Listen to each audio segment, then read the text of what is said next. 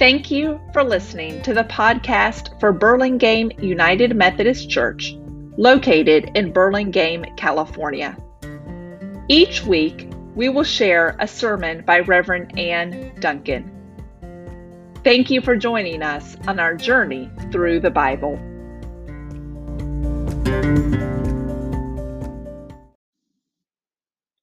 Do you get angry when you hear about another school shooting?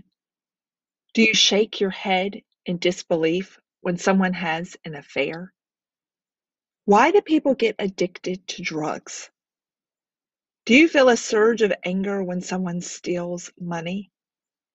Do you cringe in disgust when terrorists attack? Do you wonder why someone you love dies? If any of these thoughts have ever occurred to you, then today's scripture is for you. Last Sunday, we read the story of creation from the first 2 chapters of the Bible.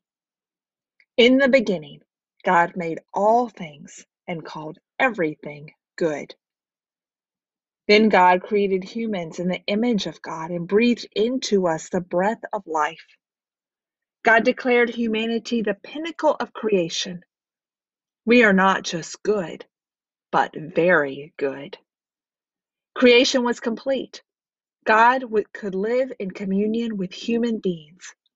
God loves us. We love God. So ends the first 2 pages of the Bible. Today we turn to chapter 3 of the Bible, and the story continues. We hear about the temptation and fall. Although God loved us, human beings rejected our divine relationship with God, and we discover the consequences of that rejection. People continually make bad decisions, hurt one another, and refuse to listen to God. Ultimately, because of our failures, death entered the world. Since Adam and Eve's disobedience in the Garden of Eden, sin thrives throughout creation and death hangs over all our heads. We may ignore sin and death. We may act as if sin and death do not affect our everyday life. Yet sin and death pervade our own lives, the people around us, and throughout creation. We cannot understand the rest of the Bible unless we understand this story of temptation and fall. We begin at the end of Genesis chapter 2. And the man and his wife, Adam and Eve, were both naked. Adam and Eve were not ashamed of their nakedness. Now, in the southeastern United States, we have 2 similar words. The words are naked and naked. What is the difference? If you are naked, you are wearing no clothes. If you are naked, you are wearing no clothes and are doing something you should not be doing. Naked is okay. Naked is a scandal. In the garden, Adam and Eve were naked. Adam and Eve were not ashamed of their bodies. God created them in the image of God. They were beautiful inside and out. Artists throughout the ages, therefore, have depicted Adam and Eve in their clothing on the day of creation, naked. Yet all was not well in the Garden of Eden. Now the serpent was more crafty than any other wild animal that the Lord God had made. The serpent said to the woman, "Did God say, 'You shall not eat from any tree in the garden'?" Many people believe the serpent was Satan. Some folks describe this story as a struggle between God and Satan, good and evil. But the Old Testament never calls the serpent Satan. The story is ultimately not the struggle between God and Satan, between good and evil, but an even more unsettling truth.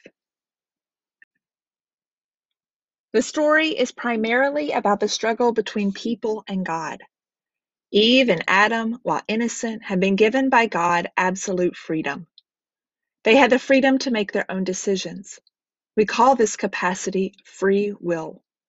Thus Adam and Eve had options about how to respond to the craftiness of the serpent. They could make up their own mind.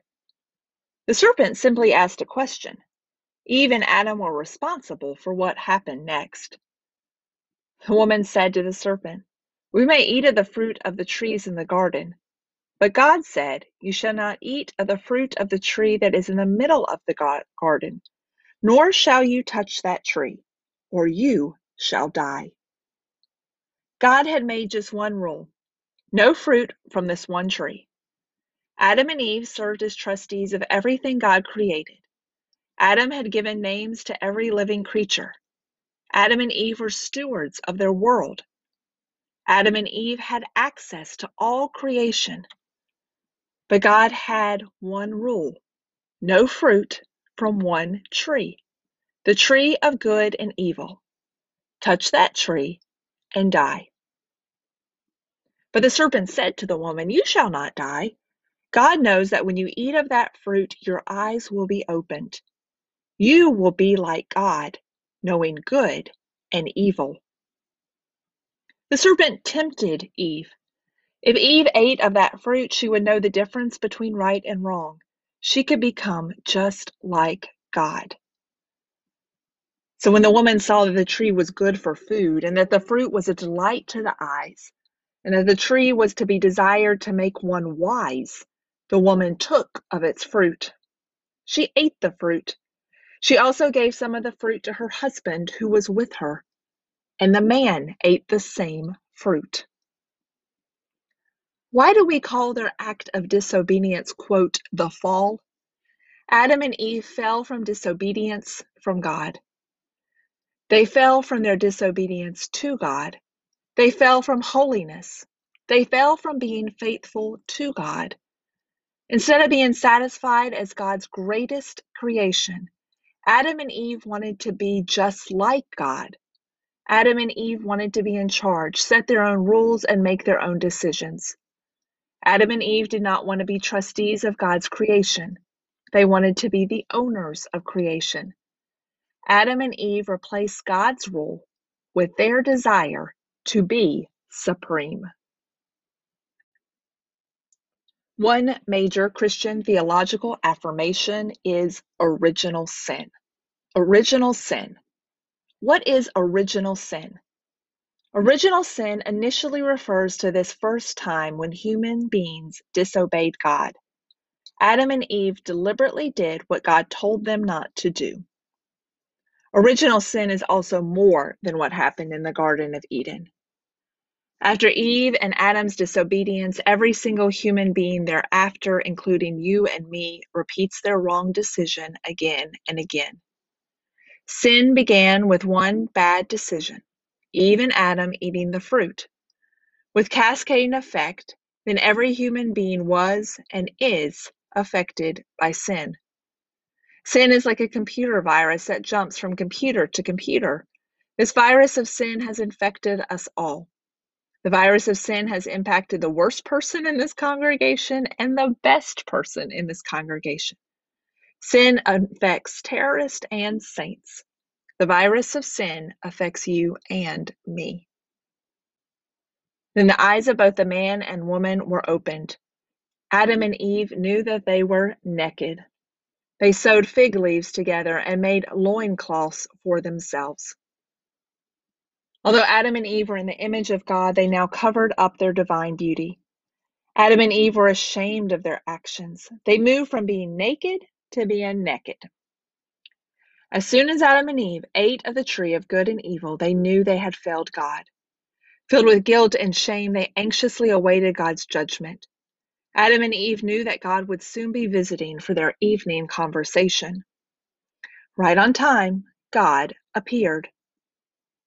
The man and woman heard the sound of the Lord God walking in the garden at the time of the evening breeze.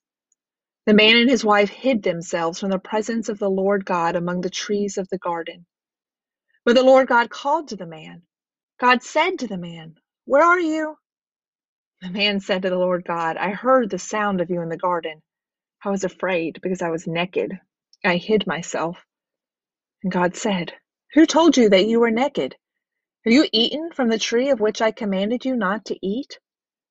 The man said, "The woman whom you gave to be with me, she gave me fruit from the tree, and I ate. Then the Lord God said to the woman, "What is this you have done?"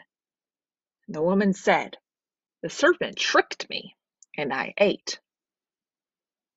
I wonder what would happen if Adam and Eve had simply asked for forgiveness. What if they humbly said to God, "Sorry"? But they didn't. Adam blamed God for giving Adam a companion. Then Adam blamed Eve. Eve blamed the serpent. The serpent was now nowhere to be seen. People blame others for their own failures. We blame others instead of taking responsibility for our own actions. Is money the source of greed? Is the internet the source of every problem? We blame alcohol when arrested for drunk driving. We blame the other person when we punch them. One message out of this story for us is that when we eat forbidden fruit, we would be well served by not blaming others. Instead, ask for forgiveness. Our lives would be better if when we wrong another person, we would simply say, "I'm sorry." Instead of looking for someone or something to blame, we should acknowledge our own responsibility. But Adam and Eve did not accept responsibility. They did not ask for forgiveness. They did not plead for mercy. God's punishment was swift. From that day forth, creation has never been like the Garden of Eden. The Lord God said to the serpent, "Because you have tempted Adam and Eve, cursed are you among all animals and among all wild creatures. Upon your belly you shall go. Dust you shall eat all the days of your life. I will put enmity between you and the woman, and between your offspring and hers. People will strike your head, O snake, and you will strike their heels." To the woman, God said, "I will make your pregnancy painful. In pain you will bear children. You will desire your husband, but Adam shall rule over you." And to the man, God said, "Because you have listened to the voice of your wife and have eaten of the tree about which I commanded you, you shall not eat of it. Cursed is the ground because of you. In pain you shall eat of the earth every day of your life. Thorns and thistles will grow from the ground. You shall eat the plants of the field. By the sweat of your face you shall eat bread until you return to the earth, for out of the earth you were taken. You are dust, and to dust you shall return. Ashes to ashes, dust to dust. As God formed Adam and Eve from the earth, because of sin, we will return to our elemental nature. Because we yearn to be like God, we receive the opposite effect, death. That's the story of the temptation and fall. This is the cause of sin and death. But the story is not over. After cursing the serpent and punishing even Adam, what did God do? And the Lord God made garments of skins for the man and for his wife. God clothed Adam and Eve. Even after their sin, God still cared and protected Adam and Eve. God killed an animal, the first death in the Bible, to provide clothing. An animal was killed to cover up the failure of Adam and Eve. That animal was the first sacrifice to God. Then the Lord God said, "See, the man and woman have become like one of us, knowing good and evil. And now the man and woman might reach out their hands and take also from the tree of life and eat and live forever." Therefore the Lord God sent the man and woman forth from the Garden of Eden to till the ground from which they were taken. The Lord God drove out the man and woman. At the east of the Garden of Eden, God placed an angel with a flaming sword to guard the way to the tree of life. Adam and Eve were thrown out of the garden. An angel with a flaming sword guarded the entrance. As John Steinbeck's novel declares, fallen people live their whole lives east of Eden. But did you hear something new in these last verses?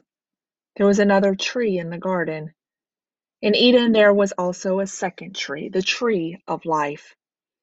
Adam and Eve had access to and could have eaten the fruit of that tree of life everlasting. Instead, Adam and Eve ate of the tree of good and evil. We will not hear again about the tree of life in the Bible until the last book of the Bible, the revelation of God. In John's revelation, John has a vision of heaven.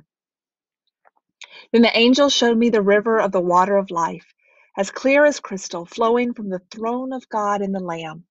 On each side of the river stood the tree of life, and the leaves of the tree of life are for the healing of the nations.